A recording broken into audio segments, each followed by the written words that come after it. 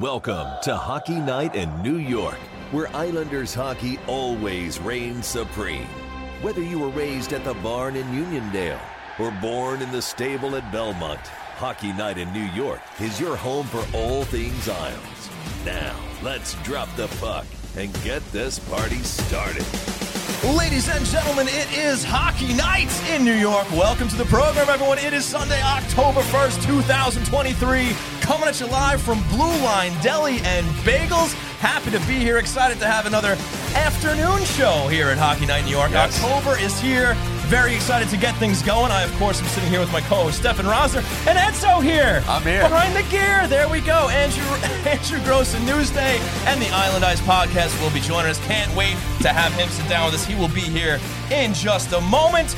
Stefan, Ed, how we doing, boys? Good. I watched the game last night. It was they looked good. All right. Aside from that little empty net towards the end, I got a little worried. Yeah, it's preseason. Doesn't matter. What do you think, Steph? I'm just ready to eat a sandwich, man. I can't wait. That's the real reason why we're here. It's not to do the show. It's just to have sandwiches with our pal Donnie. How we doing, Donnie?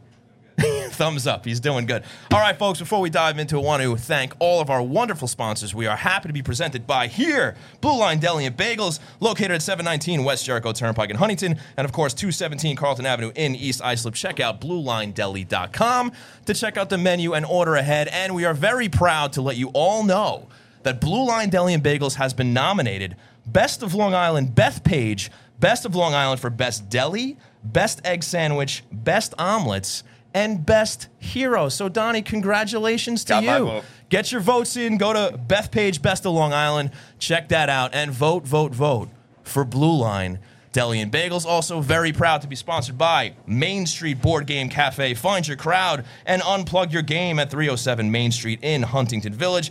And want to send out a big thanks to our brand new sponsor, Razor and Kniff, attorneys at law, New York's premier trial lawyers. They are ready to fight for you. Check them out at razorandkniff.com. That is RAISERANDKENNIFF, razorandkniff.com. And, of course, a big thanks to Floored Media for helping us run the operations, getting the show underway every week in Rockville Center. So, with all of that out of the way, preseason hockey has started. Stefan, couple of games in here. They don't count, but they are important for the team to get the kinks out there so Lane Lambert and the staff can iron out the lineups. What have you seen so far in preseason? Well, for sure, last night was their best showing. Saturday night. Obviously, Friday was supposed to be the game.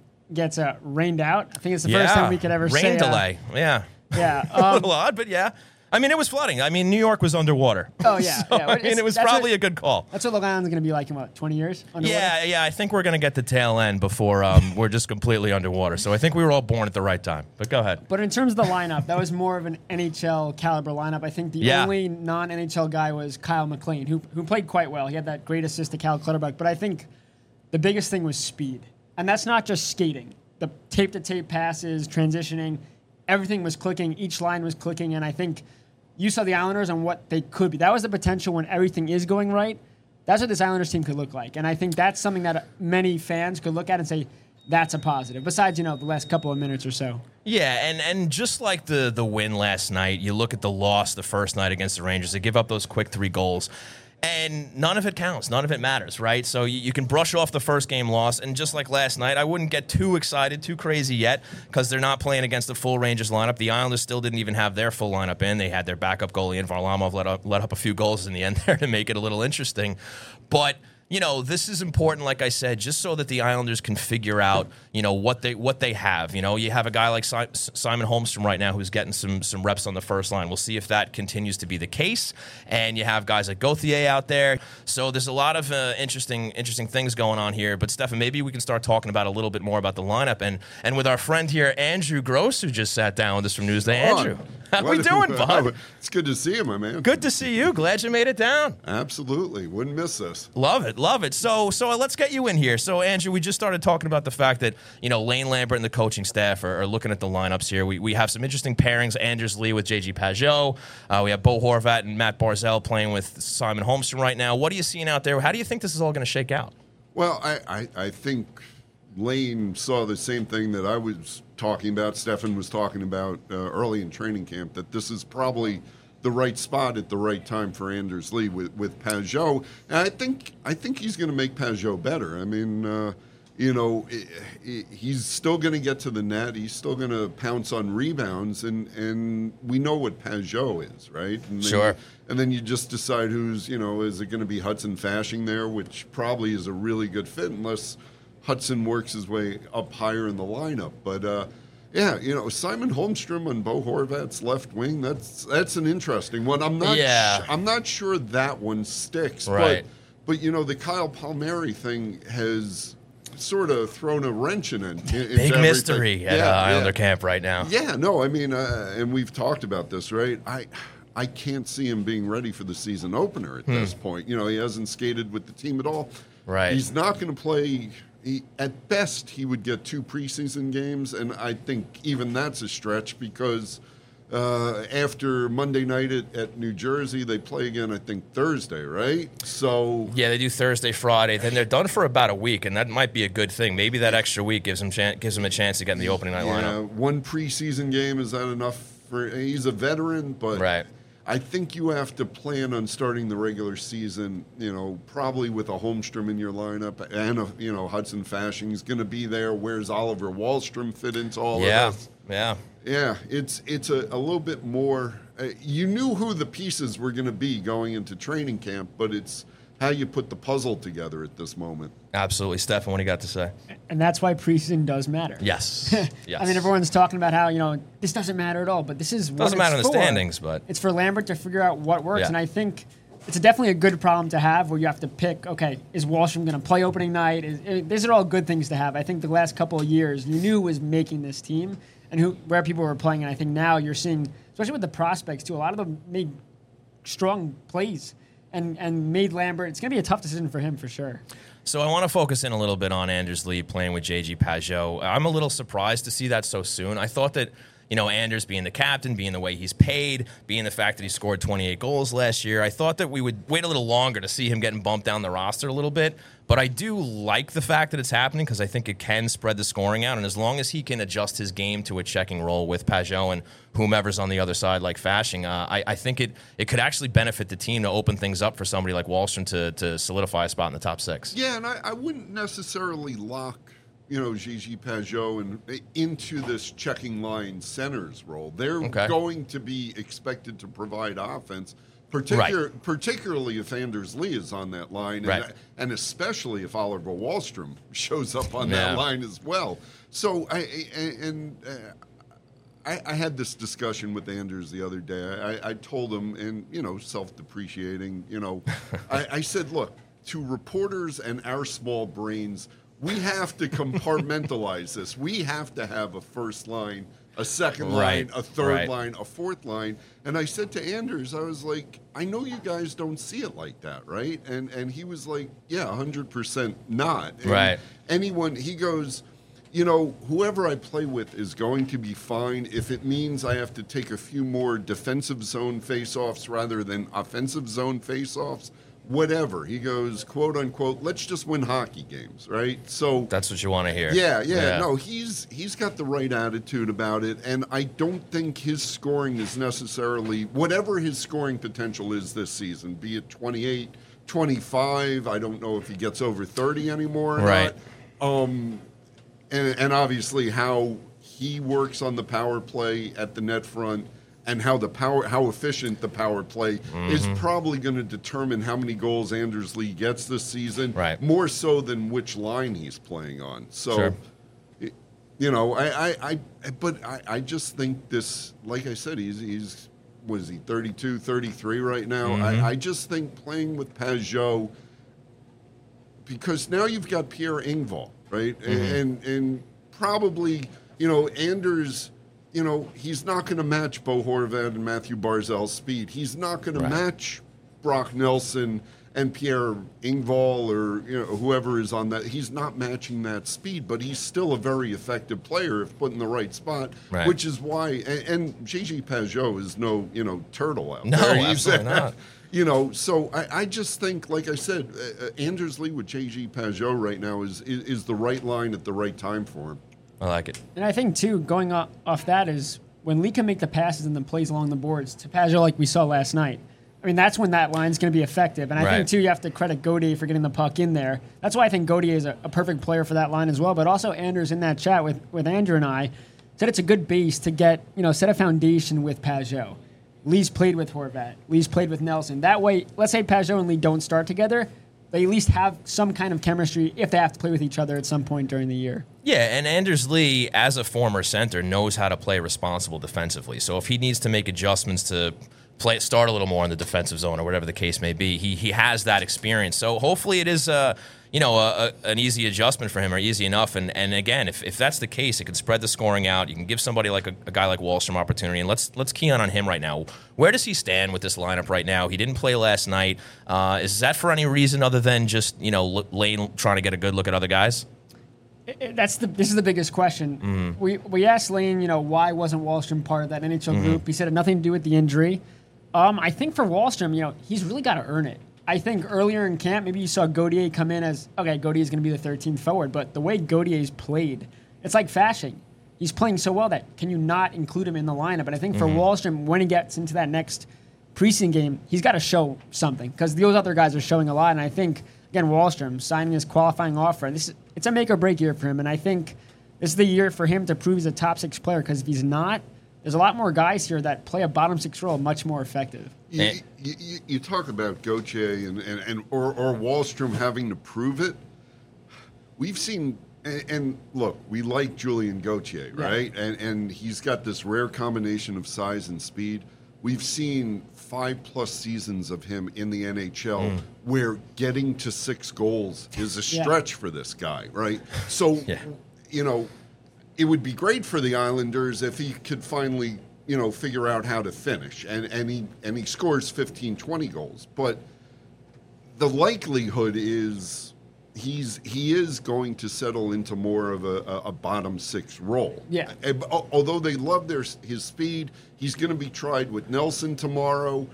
But you talk about prove it. Julien Gauthier has to prove he can provide any kind of offensive production on a consistent basis. And he clearly has the shot. Lane talked about it. That was the one standout. And we saw in practice, I think one of the first scrimmages, he sniped Barn in. In overtime, he had the goal in the preseason game. But, the biggest thing for him is when it actually matters, can he finish? Because right now, like Andrew said, he's a big body, very fast, can get to the net. If you can't finish, it doesn't matter. I think it's safe to say that he's going to survive the final cuts and make the final roster. Sure. I think the real question is whether he has an opening night spot in the lineup or if he's going to be a 13th or 14th forward. And that ties back to where Kyle Palmieri is. And look, Oliver Wahlstrom keeps talking about the last 9 months, blessing in disguise. It was the best 9 months of work in his life. He readjusted. He understands some things now that he didn't understand on December 27th before, his knee blew up, right? Right. But he still has to go out there. I asked Lane today, and I thought, he was honest in his answer. I said, do you have to evaluate Wahlstrom with where he is at this exact moment? Because Lane's job is to put the best team out there, right? Yeah. Do you have to, evaluate Wally on what he is right now, or can you allow yourself to project ahead a little bit when the need does strengthen up? And I know he says 100%, there's no lingering effects, but we all know coming back from that injury, he has to, he talked about it with me today as well. He's got to get some hitting in. He wants all the game action. So he's not close to where he thinks he can be or where the team thinks he can be. Does Lane have the luxury of projecting Wally to where he's going to be, or does he just have to make a decision on what he's seeing on the ice? And I think at the start of the season, he's going to make a decision on what he's seeing on the ice. Yeah, that makes sense to me. And I think there is a handful of guys where we're all kind of wondering, where do they fit in the puzzle? Whether it's Gauthier, whether it's Holmstrom, whether it's Wahlstrom, right? And maybe we can just talk a little bit about Holmstrom getting those reps on the first line with Barzal and Horvat. I'm not convinced, like you, Andrew, that that's where he's ultimately going to end up. I think that's Lane just saying, hey, let's see how he looks there, because I think they're looking for the guy who can be the grinder on that line, the digger, right? The guy who can fish out pucks and make sure that Barzal and Horvat are where they're supposed to be so they can put the goals in the net. And we've seen last year Holmstrom still kind of struggling with that. I know he sailed a puck over the net last night when he was set up nice in front, so maybe that's something he still has to kind of develop. But I got to stop you. I'm freaking tired of settling for a guy who's going to dig the puck out of the corner on the please, top let's line, hear it. Right? Sure. Why can't you have 3 scorers on a line? Please, listen, I think the problem is we're trying to find out who that scorer is going to be. No, and it's probably not there at Horvat and Barzal's level. I'm dying to see Engvall. Yes, we've talked about. I'm dying to see Engvall with that trio. Yeah, I like that too. And if he was healthy, I would have liked to have seen Palmieri up there too. Because I thought going into camp, it would have been Engvall or Palmieri getting a real shot with those two guys. Obviously, with Palmieri being out, you got to make some adjustments. But Stefan, where do you see all that going? Yeah, I mean, Andrew and I spoke this morning how Palmieri makes sense there. And again, I know it's one preseason game of practice, but Fasching and Nelson, what they did yesterday, that chemistry. And I spoke to Nelson the other day, and I spoke to Fasching. Nelson loves that it's simple with Fasching. He digs again, we talk about digging the pucks out in the corners, but also, too, though. There are a million jokes there. Yeah, but also, too, is Fasching was finding Nelson in the slot, it seemed, every chance he had. And I think the difference is with Holmstrom is, Barzal was finding Holmstrom, but Nelson's going to hit the net.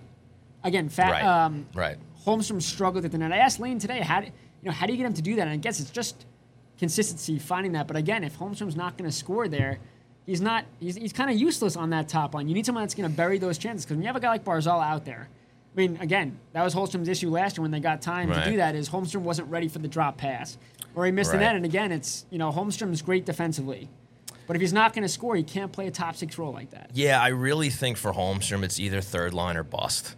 At this point, maybe fourth line, depending on how Lane wants to use the the identity line and whether they can stay healthy. We know that's always a question as well. But the indication does seem to be, if they are healthy, we're going to start with Cizikas between Martin and Clutterbuck, right? Yeah. By the way, just back to Holmstrom for a second. Yeah. This is a completely different discussion today if he could just hit the net last night. Yeah.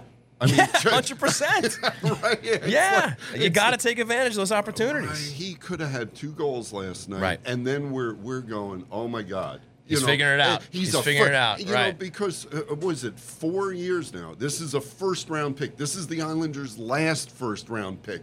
When is it going to come around? He hits the net twice last night, and you're thinking Barzy and Horvat are going to be feeding him those passes all season, and he's got a really nice shot. It's the Ryan Pulak syndrome, right?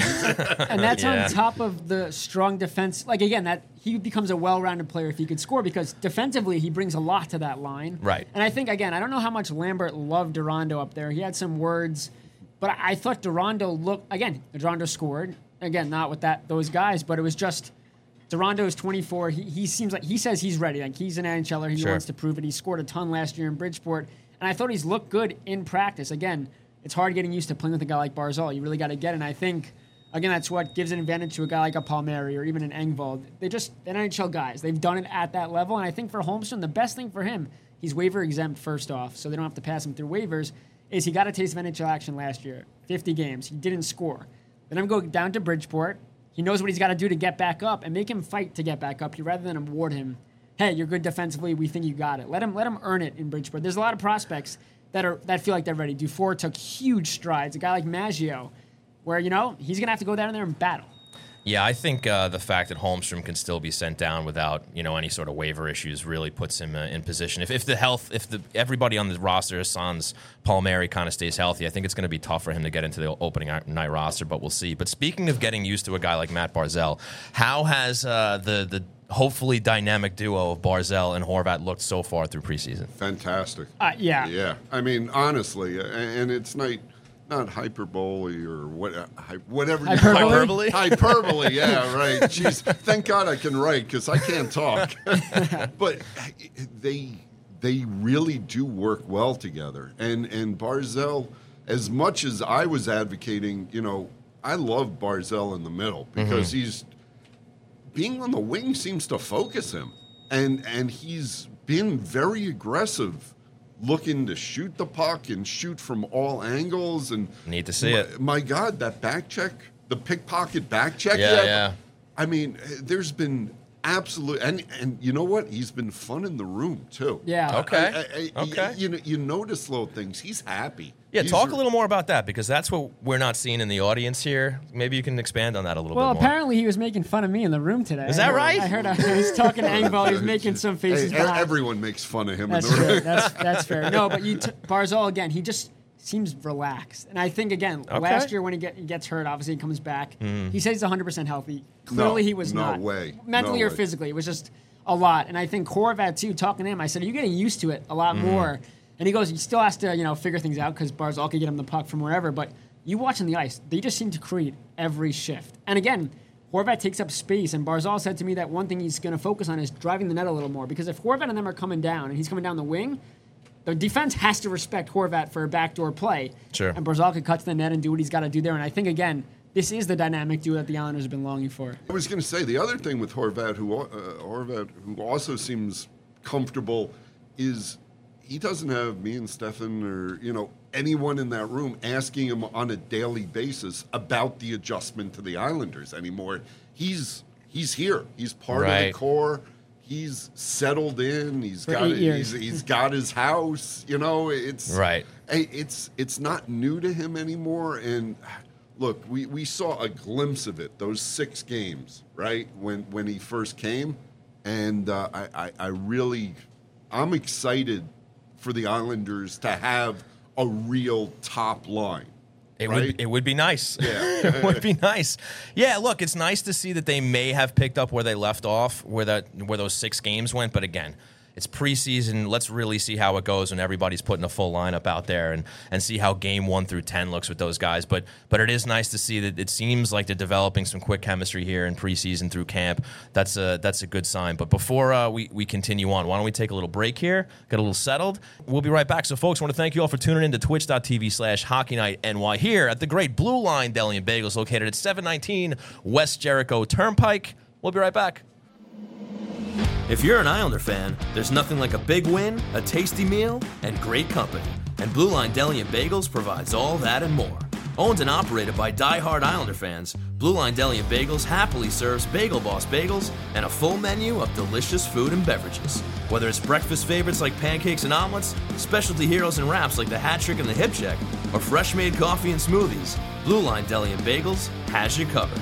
So stop on in to the flagship location at 719 West Jericho Turnpike in Huntington, or the new spot at 217 Carlton Avenue in East Islip for their familiar, friendly service and the best food around.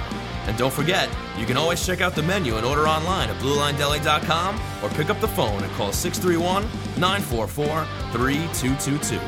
Blue Line Deli and Bagels. Our goal is to make you a hero.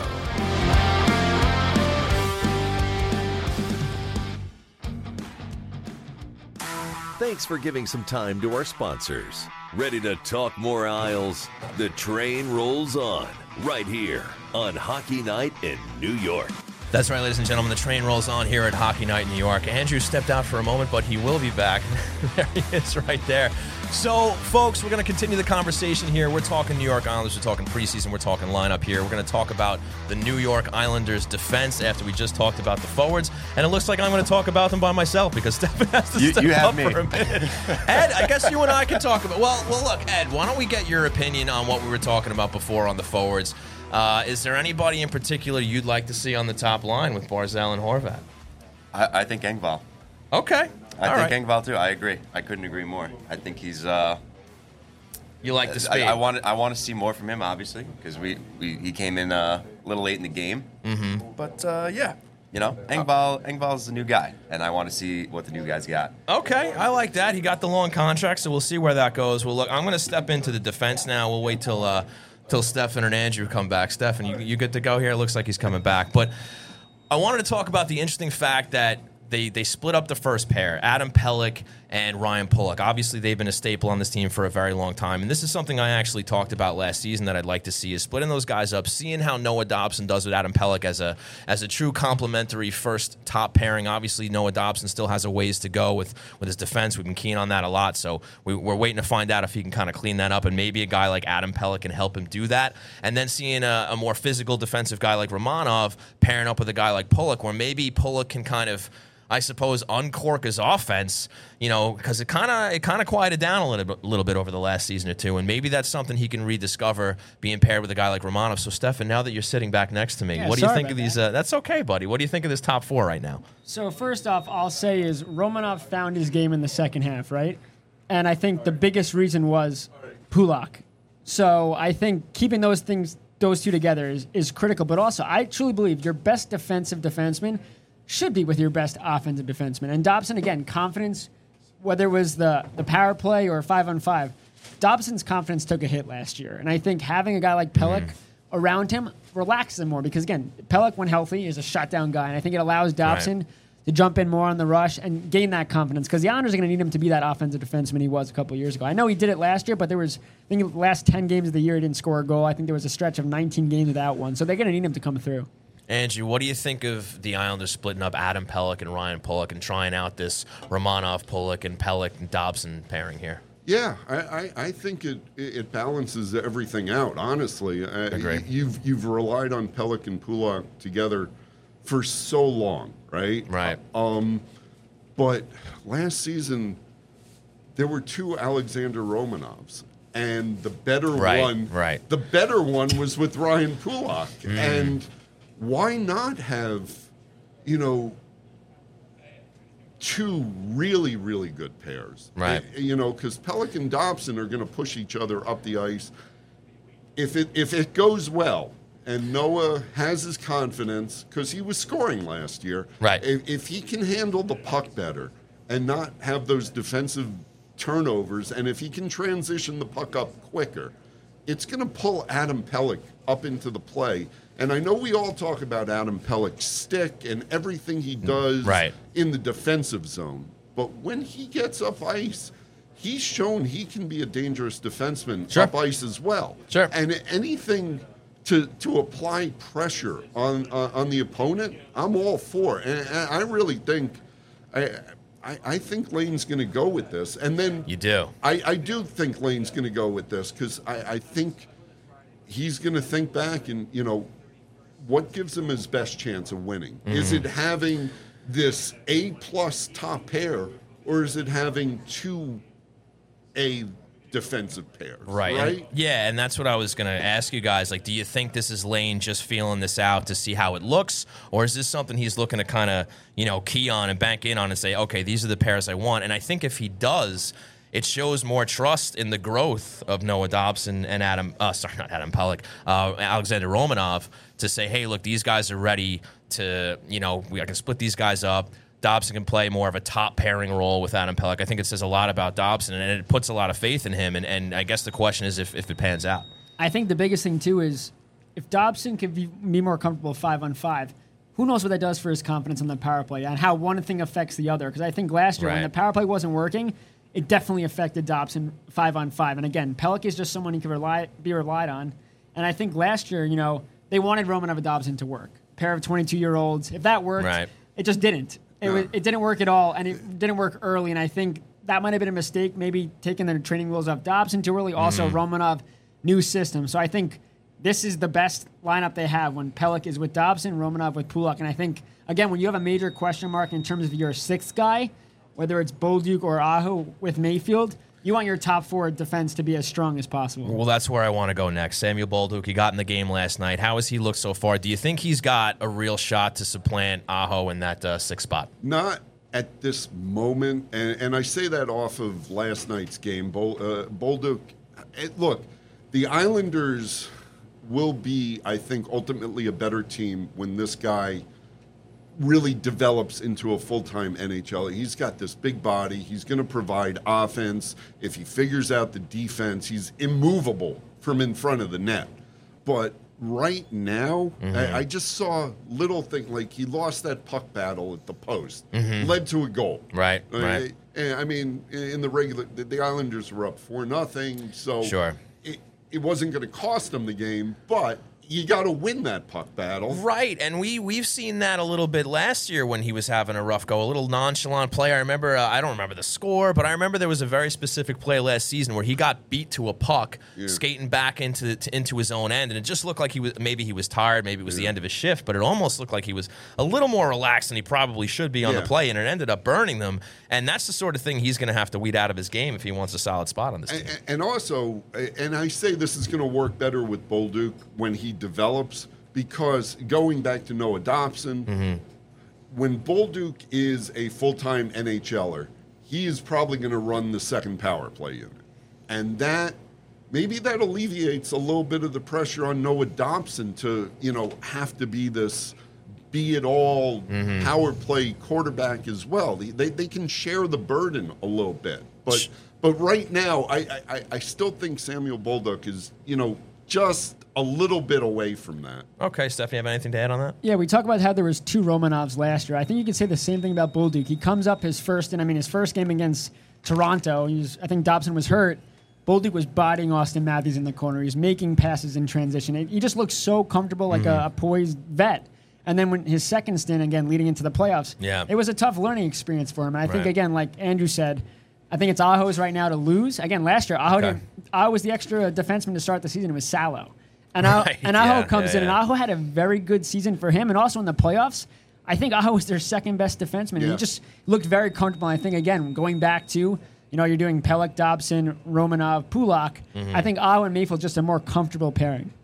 No, I agree, and we'll see how it all plays out. It's good that they still have a few games here left in the preseason so we can get another look. But, Andrew, I'm glad you brought up the power play because we're starting to see some new looks there. That we know that now you're seeing it in training camp now. You're seeing it in the preseason games. Some interesting lineup changes, too. They got Fasching in front of the net on that first power play unit, which is a great boost of confidence for him. How's it look so far? Has there been any noticeable differences? We saw a couple of goals scored. Dufour had that one early in the preseason there. Yeah, maybe you guys can just comment on how the power plays look so far. Well, look, not to throw cold water on this, it was troubling to me that when Lane was asked about the power play after the game last night, he said the same thing he said all of last season. Our entries could be better. Holy cow! We're back to this. And look, Dufour scores that power play goal. That was before the team spent 1 minute on the ice working on the power play. Right. And, now they're starting to work on it. And look, I'm not going to, Chicken Little, the sky's falling because they go 0 for 2 in a preseason game. Right. But it does need to be crisper. And Fasching, I don't think winds up on the power play unit. He was sort of a placeholder because Oliver Wahlstrom's not in the lineup. Fair enough. And Wahlstrom, too, is, you expect him to be the one-time option on the power play. However, he was behind the net, not in front. He was behind the net. And I think, Lane talked about matchups in terms of the handiness of Wahlstrom feeding Horvat, whoever is in the slot there. But Wahlstrom even said he was very comfortable in there, allows him to use his hands and make plays and see things from a different angle. I mean, I think in reality, if Wahlstrom's going to be a power play force, it's not going to be from that area, but it is a different look. And I think Janers, I was talking to Dobson the other day, he said the biggest thing was that first pass. He said confidence was lost last year for a lot of reasons, but it starts with the first pass. When you make the first pass, you execute that. It changes everything. And I think they just said last year they just struggled to make that first play, and it allowed the PKers to be aggressive and really force pressure. And I think, again, Dobson also said the goal is to get as many shots through as possible early. And we spoke to Rob Schremp this summer about that, and he said that's the biggest thing is the guys at the point don't look at the net enough. And I think for the Islanders, again, you have big bodies in front. It doesn't have to be a beautiful goal. I think it just has to go in. I mean, last year, the last 2 goals they scored in the power play, the last game of the regular season, short, quick shot from Aho at the point. I think Lee deflected that. In the playoffs, same exact thing. Palmieri deflected it. So it doesn't have to be some crazy, beautiful, highlight reel goal. Shoot the puck on goal, get the bodies in front, and then chaos. I'm sorry. This is where we're really going to see how good Bo Horvat and Matthew Barzal are. Absolutely. They're going to do what they do 5-on-5, but can those two create enough chaos on the top unit to make it a dangerous power play? Yeah, no, there's a lot resting on both of those gentlemen's shoulders this year. I mean, not just 5-on-5, but also on the power play. And, I guess it's good that Lane's finally getting some new looks on the power play, because I think that was something that everybody was groaning about last season, where he just kept rolling out the same guys every power play and nothing was changing on the scoreboard. And maybe he'll be a little quicker to say, okay, I'm going to try another guy here and see what happens. If Lane Lambert was the New York Jets coach, how long would he go with Zach Wilson? Like a full season? 2 seasons? I got no dog in this race or horse in this race. I'm not a football guy. Well, we kind of had those when we spoke to Lane at the golf outing. He did say that he's going to oversee more of the special teams. Right, I think again, McClain got a lot of the heat for how bad the power play was, but again, it wasn't like those guys on the power play haven't scored before. These guys all know how to put the puck in the net. Dobson has shown that he can be a quarterback on a power play. Again, it's going to start with confidence, and it's going to be early in the year. Get the power play going early, because if it goes a week or so and they're really struggling, that confidence is going to be shattered again. If they end up in a rut in the early going, it might be something that snowballs into another potential disaster. So if they can get out of the gate quick and maybe Horvat and Barzell start finding some magic there in the power play, hopefully that'll help. We'll see. Let's move on to the team structure here. It's funny, they start the preseason out against the Rangers. They give and granted, we know the lineups are different. They're getting younger guys in there, AHL guys in there, and all that, of course. But they obviously open up very slow against the Rangers in that first game, go down 3-0. We kind of see the flip of that last night, where they go up 3-0 against the Rangers with more of an NHL caliber lineup. But with all of that in mind, what are you seeing out of just the way this team is playing as far as structure goes, as far as Lane's approach, his approach versus Barry Trotz? Yourself, Stefan, and me and Ethan talked a little bit about it last week, just like where is he going to go with that? What are you guys seeing out on the ice so far? Maybe it's not on the ice, but my observation on Lane is, and I don't think he would ever admit to this, he seems 100% more comfortable in this role this season. Okay. Like Stefan said, he wants to jump in on the power play more on both special teams. He is, to me, he seems much more like a head coach this season than an associate coach who just got promoted. Right. And there is a learning curve in every role in the NHL. For sure. That's what I noticed with Lane. He's always been a passionate guy on the ice, but I feel like his comments during practices that we see, they're shorter and maybe not as sweet, but they're shorter and to the point, and he's directing his team. He's getting him going, and he's making his point really quickly rather than talking and then throwing in a curse to emphasize everything. Right. I mean, structure-wise, look, Lane runs his system. It's probably going to be a lot of what we saw last year and where he wants, how he wants to play. He's probably going to pull back. Remember last year where it was go, go, go. Exactly. With the That's what I'm waiting to see. Yeah. I think he's not going to leave his goalies out to dry as much, even though, if there are a couple of goalies in the NHL you can leave out to dry. Right. Ilya will save your bacon more often than not, but you don't want to really do that. So I think it'll look a little bit more structured, sort of like it did down the stretch when they actually squeaked into the playoffs. Well, I think those notes on Lambert are something that the fans are happy to hear. Stefan, what do you have to add there? I was going to say, Lambert's system is what it is, like Andrew said, but speed is going to dictate everything with this group. I mean, in terms of, you didn't have Engel for a full year.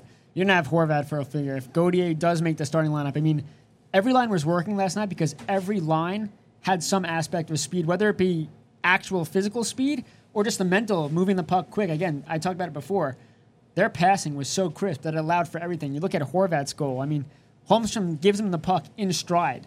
If that pass is behind Horvat and it's not a fast play, right, he's not going to have the time and space to get to the net and then do the wrapper. And I think everything you saw last night, even the fasting drop pass, that's a quick play. It's not speed in terms of physical speed, just a mentally quick play. And Nelson knows what he's doing. So I think every goal you saw last night was quick thinking. And when you could do that, everything changes. Yeah, no, it makes a big difference, and it's encouraging. Again, you got to, temper your expectations. It's preseason, but I think there are some good things we're seeing out there from the Islanders, so hopefully they can carry that over into the remaining preseason games and then into the regular season. But I think we should take one more break. But before we do, I want to talk about our friends at Main Street Board Game Cafe in Huntington Village on Long Island's North Shore. Games for sale and for open play. Food and drink, beer and wine, fun and friends. Bring the magic of phones down, eyes up, tabletop board games to your family. Our staff will help you find the right game, from old favorites to the hottest new releases. We have everything from strategic to easy party games. Get off your screens for a night your family will remember. Looking for meetups to join? Our Magic the Gathering, Dungeons & Dragons, Lorcana, and organized play communities are welcoming for all. We also do parties and corporate events located at 307 Main Street in Huntington Village. Go to mainstboardgamecafe.com for more information. Main Street Board Game Cafe. Find your crowd. Unplug your game. And with that, I want to thank you all for tuning in to twitch.tv/HockeyNightNY here at Blue Line Deli and Bagels. We're going to take that quick break. We'll be right back. Attention all artists, storytellers, and creators of all kinds. It's time to make your content stand out above the rest. And Floored Media is the place to make your visions become a reality. Maybe you want to elevate your podcast and add some video, or turn that novel you wrote into an audiobook. Or maybe you just need the right space to produce your daily vlog. Whether you're a seasoned veteran or just starting out, and no matter the project, Floored Media has the professional facilities, exceptional staff, and intimate atmosphere to breathe life into your creative passions at every step of the process. If it's engineering, production, live streaming, or post-production, you name it, Floored Media does it all. Conveniently located in the heart of Rockville Center and only a 30-minute ride from New York City on the Long Island Railroad, your creative incubator awaits. Go to flooredmedia.com for more information and email contact@flooredmedia.com for packages, rates, and availability. Hone in on your unique voice and start your project with Floored Media.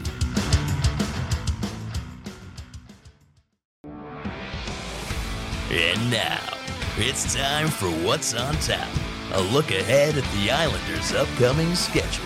That's right, folks. It's time for What's on Tap. And as we said before, there are more preseason games to be played, starting with tomorrow night, Monday, versus the New Jersey Devils in New Jersey. Then Thursday, they go into Philadelphia to play the Flyers once again.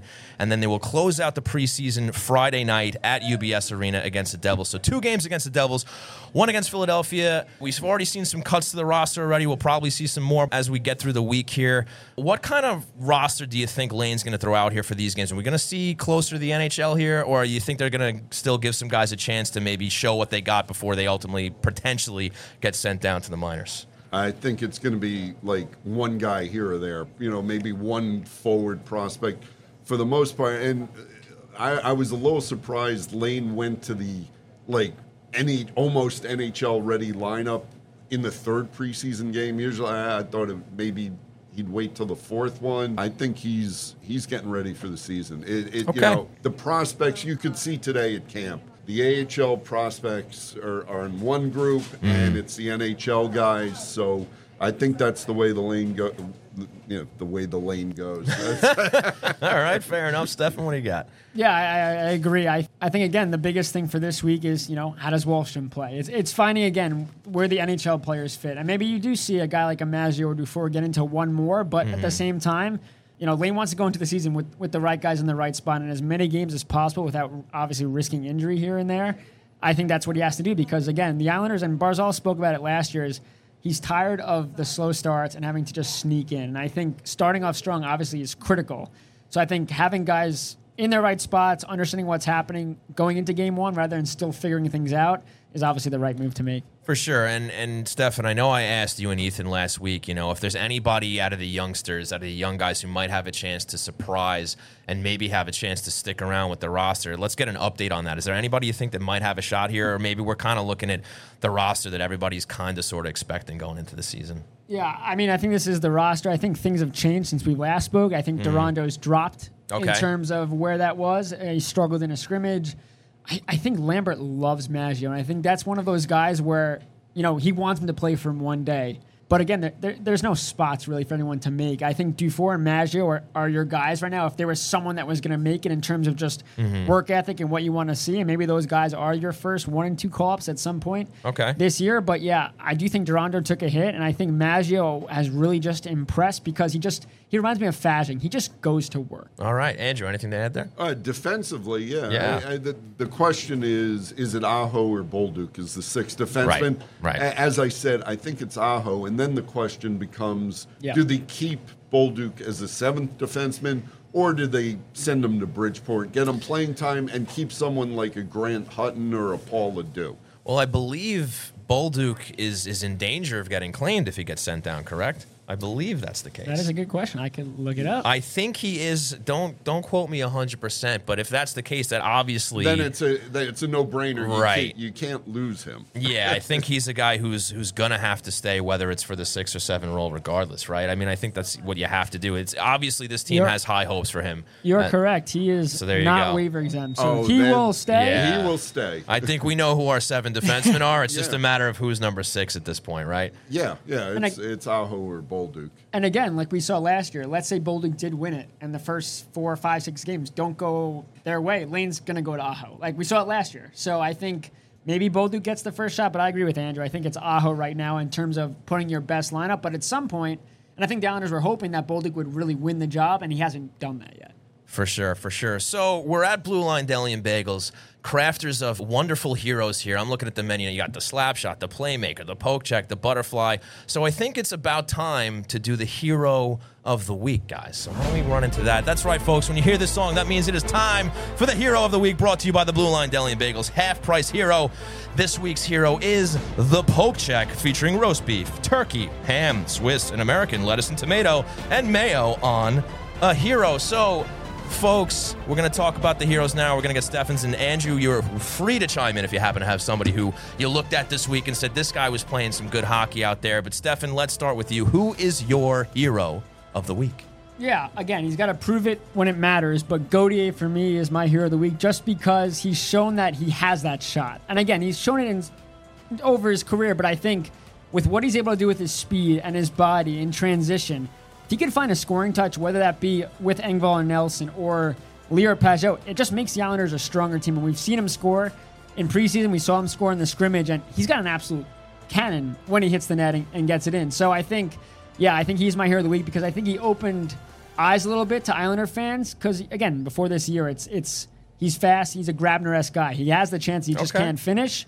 And if he could finish, I mean, looks like another one of those offseason moves that goes under the radar. Yeah, hats off to Gauthier. He's looked pretty good so far. Andrew, do you have a hero? I got 2 heroes. Oh, hey, wow. Why not? Yeah, one is the tow truck driver who showed up within 25 minutes. I love that dude. Wow, awesome. Awesome. But here's a guy, I don't know if he's a hero of the week, but I'm going to throw him out here, and he's not going to make this roster. Okay. But the coach's son. John McLean's son, Kyle McLean. Okay. He is so smart. You can tell this is a guy who has been ingrained in hockey since he was born. His dad played 18 seasons or whatever in the NHL. Kyle, unfortunately, does not have the talent, the scoring talent that his father has or had. But every time this guy is on the ice, he just makes the right decision, and he makes his line mates better. He's going to be great at Bridgeport, and he's a guy that you're going to be able to call up for, a 2 or 3 game stretch here or there, and he's not going to hurt your team. And in fact, I would guess in the spot starts he gets, he'll help your team. And I think it's good to hear that you have a few guys that you can run down the list of the Bridgeport guys and say, okay, this guy is worthy of a call up here or there. He can help the team out if and when somebody goes down or they need a different look. So that's good to hear. I think it's positive to hear about Gauthier. It's positive to hear about McLean in that regard. And I guess we'll get to my hero here. And Steffen, you actually wrote a really good piece on Hudson Fashing, and I happened to read it from top to bottom. And you convinced me. He's my hero of the week, Hudson Fashing. Not only for that, but also what a drop pass to Brock Nelson last night. Look, these are all great amazing hockey players. But I was like, whoa. I was like, I didn't know Hudson had that in him, because as you mentioned before, quick decision, right at the drop of a hat here, and it was a beautiful little drop pass. Brock Nelson picks up, he skates in on net, and he puts the puck in past Jonathan Quick. And look, I'm excited for Hudson Fasching getting his first full season here as, you know, a guy with a new contract. He looks like he's playing with a lot of confidence out there, and I think this is a guy who's going to be able to help this team in that, you know, middle to bottom six role. And when called upon, perhaps on the power play, to step in front of the net if and when it happens. But I think I have high hopes for his role for Hudson Fasching, so he is my hero of the week. And I think the biggest thing with Fasching is he earned Lambert's trust so quickly last year that, again, if you play him on the second line, third line, or fourth line, he's going to bring his A game. And again, you know, I asked Lane about what he wants to see from Fasching. He played with Nelson. He said just his game. We saw Fasching change his game a little bit because he knew what he had to do, get Nelson the puck. And every chance he could, he got it, crisp passing, those drop passes, things like that. And if you're going to give Nelson those opportunities, that's going to be really good for the Islanders. And everybody's talked about just what a hard worker Zach Parise's been, right? And just like how he's always putting it out there every shift. And maybe Hudson Fasching, maybe not in the goal department, but maybe he's the guy who can, you know, pick up that slack if Parise ultimately doesn't come back to the team, which it doesn't look like it's going to happen. Right, and now that Hudson's getting a little power play time, you know, Zach he played in all situations. Yeah. Power play, PK, 5-on-5. Hudson could be that kind of guy. I think so. I think he's going to have a real chance to be a utility guy on this team, getting on special teams, whether it's PK, and then obviously in that probable, you know, third line role next to JG Pajot. So great heroes all around there, gentlemen. Ed, how are you doing? You've been great here, nice and quiet on the side over here, running the chat. I'm talking to people. How's it looking in the chat, buddy? We have a few questions brewing. That's what I'm looking for. So why don't we get into it? Why don't we hit the button? Hit that button, buddy. You're so good at it. It's time for Questions Brew. I forgot we had the new one. Go ahead. Ask us It's a good one. Ask us some questions. Just by the way, Sean does these. So why don't we pop the screen in there too? I don't know what you're talking. That's not me. I hired a guy to do that. No way. So welcome to Questions Brewing. So Ed, why don't you take it away here? What do you got for us? I'm going to start with DTMR 0729. Questions Brewing. Any way they make a push for Jevon Toews in the offseason? Devin Taves. I don't think he's leaving the Colorado Avalanche. I miss him too. I do, but his time on the island is come and gone. You're just going to have to close the book. I heard Lou offered the Avs a couple of second-round picks to try and get him back. Yeah, I think he's pretty comfortable alongside Cale Makar, and he'll probably take less to stay there. Yeah, I don't think he's looking to leave. Lou offered a third-round pick to take both of them. So. Oh yeah. That'll go over well. Ed, what else you got? Trouty 19, he left, but we'll still get his questions in there. Of course, yeah. Why wasn't McLean fired with the ineffective power play? You saw that one coming a mile away. Yeah, I think so. Stefan, you want to field that first, or I can take it? What do you want to do here? Well, I think McLean being back just so that there's an onus on the players. I mean, we know McLean probably struggled and didn't change and make those changes you thought he should make earlier, but the fact that he's back is Lou's way of saying, guys, you guys have to get it done. And again, we talked about it earlier. These guys aren't guys that don't know how to score. They've scored before, and if the Islanders are going to do anything this year in terms of getting into the playoffs before game 82, the power play just has to come through. And again, too, it takes so much pressure off. You know, those 2-1 games could be 4-1 games, 3-1 games, things like that. So, yeah, they need the power play to work. But again, too, McLean has to step it up as well. If things aren't working early, changes. Anything to add there, Andrew? I mean, Johnny Mac's Lou's guy, right? Right. I mean, But is he Lambert's guy? Doesn't matter. He's Lou's guy. Yeah, I guess so. No, I mean, Lane and Johnny Mac, you see it. They communicate well. It was when Lane says, "I'm going to get more involved in." I think that was good for him to say too. He had to say that. Yeah, but no, Johnny Mac gets a second season because. You can't keep recycling through these power play guys, Yeah, and it reminds me of when way back in I think it was Barry Trotz's first year at the helm, and he had Scott Gomez was a carryover, and the power play was struggling then, and everybody was hashtags fire Gomez, and then he didn't come back the following season, and they still struggled, and then it was like, okay, is it the next power play coach's fault too, or is it just a personnel situation? Well, it's definitely a personnel. Yeah. I mean, and then Johnny Mac doesn't get fired because if it's a personnel thing, that's on Lou. That's not on John Mac. Right. And Lou doesn't need to take that on, right? Yeah, and listen, I get it. You see something such as the power play failing as miserable as it did last season, and your first thought is going to be somebody's head has to roll on this, right? I get it. But you know what? Like, it does kind of start with the players here, and maybe some more onus gets put on the coaching staff if they still can't figure out a way to do it. Because, I mean, we've said this too on the show, and Andrew, I'm sure you would agree, they do have the horses to have a successful power play. They have guys who can score. They have guys who can make plays to fool the defense, fool the goaltender, to create scoring chances here. And these guys are playing at the highest level. They know how to score on the power play. It just hasn't been working out for them. And yeah, hopefully we see some more looks, maybe some different strategies, some different lineups, whatever it is, because we know what happened last year just wasn't working. And the thing is, if they bump themselves up to the 20th overall, 15th overall, is everybody going to come into the chat here and be like, John McClain, he figured it out? Is all the credit going to go to him for that? Hey, the Islanders, when they first got Horvat, they were good on the power play. I mean, they weren't average. They were good. I think it was 36% in those games. They were good. And did Johnny Mac do anything differently in February that he did in November? It's the personnel and how they are executing. All right, Ed, what do you got next? The next from Mr. Tom Boyle. T-Boyle. Speaking of firings, I'm actually going to combine two questions. This one has to do with Lane. So do you see Lambert getting fired if they start off very slow? And I think we touched a bit on Durando before, but he would also like to know, does he make the team? No to Durando, and what was it? When's Lane getting fired now, Tom? If they start off slow. Yeah, how long of a leash does Lambert have? Yeah, how long does he got? I don't think a very long one. Okay. Because even though I believe that Lou has a new 3-year deal with the Islanders, I don't think Lou has a long leash. Okay. So if Lou doesn't have a long leash, Lane has got a short leash. I think that's fair to say. Stefan, anything to add there? He nailed it. That's it. No, he's right. I think, again, what happened last year, again, you have to see Lane take the steps. Like every player. You got to see them, and if they don't grow, then you got to cut them loose.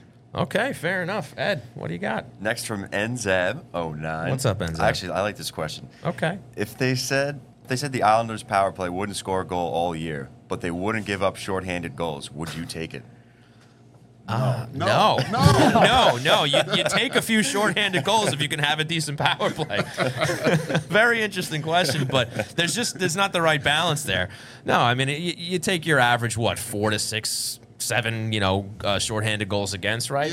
Give or take. You're going to score 35 to 45 power play goals during a season, and you're going to give up 6? No, I'm not making that straight. No, I don't think so. But I like the question. Ed, what do you got? Next one from NZeb also asked, what's the one thing this team needs for them to happen for them to go far in the playoffs? Execute. Okay. Obviously. Wins. Everybody. Right. And if they don't execute, someone's got to get executed, probably. Cut. Damn. Yeah, Yeah, no, I mean, when you get to the playoffs, 5-on-5 goals, become that much harder. The power play has to be a thing. A thing that functions. Seriously. Right, yeah. And Lane can't be talking about zone entries anymore. We're done with those. Right. Yeah, and hopefully a guy like Pierre Engvall helps out with that. It can't just be Barzal being the one carrying the puck into the net, right? There are two units. They obviously miss names like Devon Taves and Nick Leddy. Those were guys who did a great job at carrying the puck into the zone and had a lot to do with a more successful power play some years back. But yeah, I mean, they need guys that have to be able to carry the puck in the zone. Hopefully, Engvall proves to be one of those guys. Whether it's on the first unit or second unit, that doesn't matter. Maybe Noah Dobson, improves in that area too. I mean, this is a guy who we're all saying he has to be more reliable on the power play. But that's another way to do it, is become a guy who can carry the puck from the defensive zone and get it into the offensive zone so they can set up. So you just spoke on that. I mean, also transitioning. They struggled so much to get the puck out of their zone last year, and I think again it starts with that. You cannot make plays, and again, if you're tired and you're turning the puck over in your own zone, and guys like Barzal and Horvat are out there, well, when they get to the red line, they got to dump and change. It changes everything in terms of how effective the offense can be. Yeah, and I think just further to the question, what needs to happen or change for them to get into the playoffs. I mean, I talked about all the question marks and what ifs last episode, and yeah, there's a decent amount of things that have to fall into place. Do all of them have to fall into place? No, I think it starts with health, because we've seen that this team can struggle when some of their top guys just aren't out. Maybe that questions, how much depth they have, filling in for those spots. But I think when you have a situation where you don't have another Adam Pelech on the team, or you don't have another Matt Barzell or Bo Horvat on the team. There you go. Thank you. Yeah, I struggle with that name sometimes for some reason. But you saw what happened when Barzell went down. Before. And they changed their structure, and they actually played a lot better with Barzell out of the lineup. Does that mean they can do without him? No, absolutely not. But I think it starts with health, and then it really does key in on the power play there. And you need guys to grow, like Dobson and guys like Romanov, and hopefully it goes from there. And hopefully, they can get out of a first round wherever they end up. I'm sorry. What would absolutely sink this team beyond everything Tell you us. just mentioned? Let us know. Any sort of long-term injury to either Sorokin or Varlamov, because this organization is paper thin in net. Yeah, that's a good point. Once you get past the NHL, Corey Schneider was good in a pinch for a game here or there, right? But he's retired now. We're watching Jakub Skarek, and he's not ready for the NHL yet. Ken Appleby is not ready. Lennox is not ready. Tikkanen is not ready. If Sorokin or Varlamov go down, they lose. It's going to be a hard time. Yeah. Well, now that you've put the fear of God into everybody listening on the show, hopefully nothing like that happens. But Ed, do you have any more questions for us? Yes, we have this just in from New Wave Halifax. If the GM, coach, and team have to execute, then what place in the Metro Division shows success? Well, a playoff spot for sure. Okay, yeah, you can start there. Again, I think the Islanders will finish in a wild card spot, but I think the biggest difference is to take 82 games or not. If the power play is 4, 5, 6% better, they should make it before the last game of the season. I think, again, too, is the Islanders don't mind sneaking. Like, they don't want to sneak it, but they don't mind being underdogs. Right. Sure, you want home ice, obviously, but this is a team that's very comfortable not being a top seed. They haven't been, so.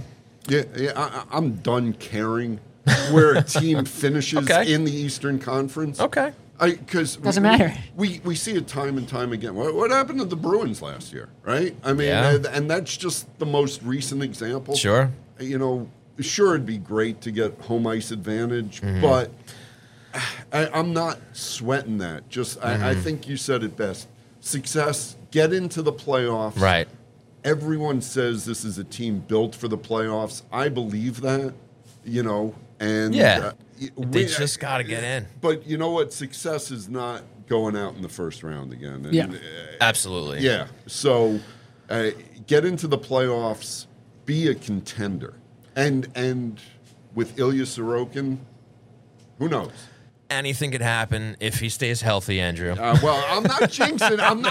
Knock on the wood, that's right. I just got to bust your chops. But look, I think if I'm talking early predictions for me, I think the ceiling for the Islanders is challenging the Rangers for that third spot. I do think the Rangers could potentially be vulnerable there. I think a lot of those question marks that I talked about have to be checked off by the Islanders in order to make that happen. I don't necessarily think they're just limited to being a wild card. I think that's the safest bet. Yeah. Out of where they could fall, and then if some of those questions get answered the wrong way, then I could also see this team missing the playoffs if things don't go the right way.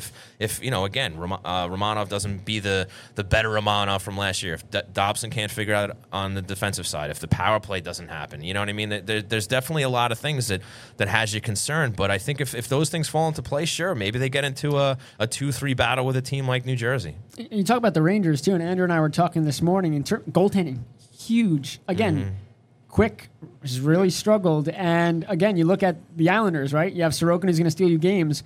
Varlamov not only goes in there and Varlamov can also steal you games, and that's why the Islanders have the advantage. Jersey, they're not naming a starter in terms of goaltending. They have a lot of question marks. The Rangers. Sure. If something happens to Shesterkin, like we just talked about the Islanders, the Rangers are more done. screwed than the Islanders. Exactly. Seriously.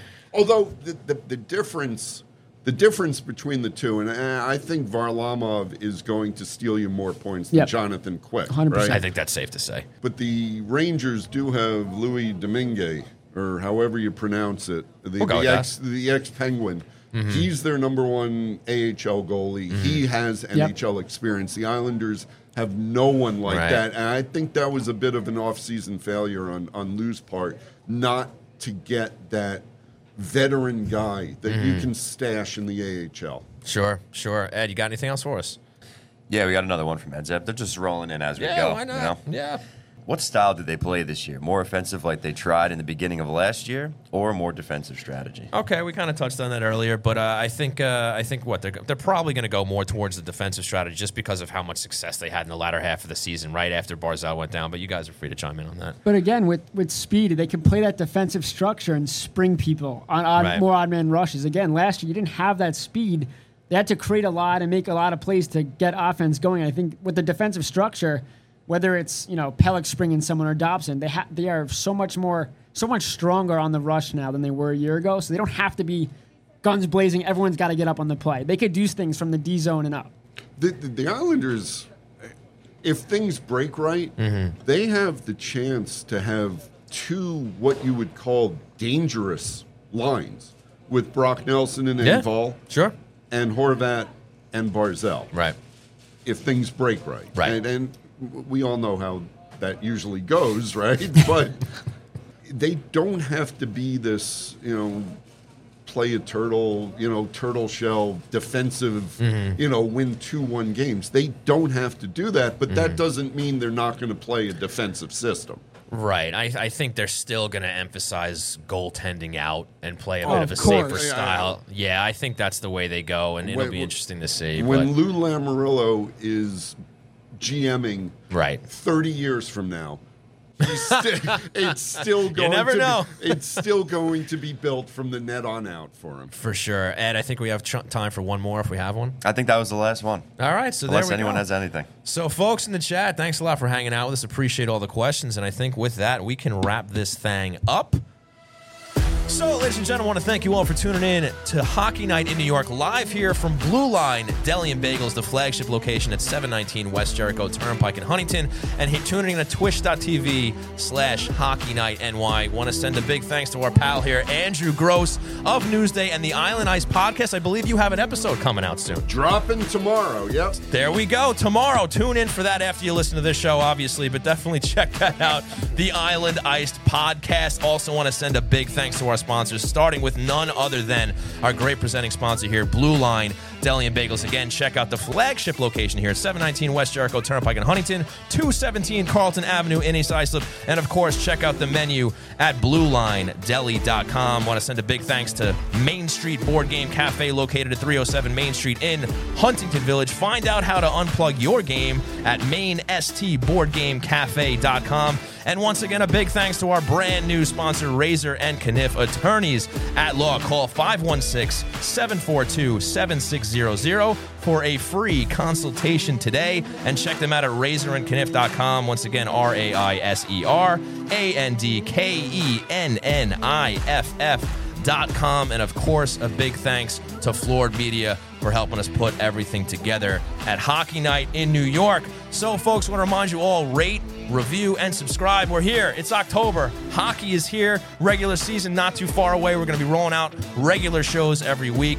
Very excited about it. So, folks, remember, rate, review, subscribe, tell your friends, spread the word, and, of course, follow us on social media. Stefan, where can we follow you on the Twitter? Yes, Stefan_Rosner, STEFEN_ROSNER, and at the Hockey News and NHL.com. Andrew, where can we find you? I'm sitting next to you all the day. That's true. You have been here all day. No. A Gross Newsday, Newsday.com/Isles, I think, and Newsday TV. There you go, Newsday TV, and you can follow the show at Hockey Night NY on Twitter, Facebook, Instagram, Threads, X, everywhere, TikTok, all the places. So if you're not satisfied with watching one video at one place, you can watch it at another one as well. But we're everywhere, and of course, YouTube as well. The music's over. So with that, folks, thanks again for tuning in to Hockey Night in New York. We'll see you next time.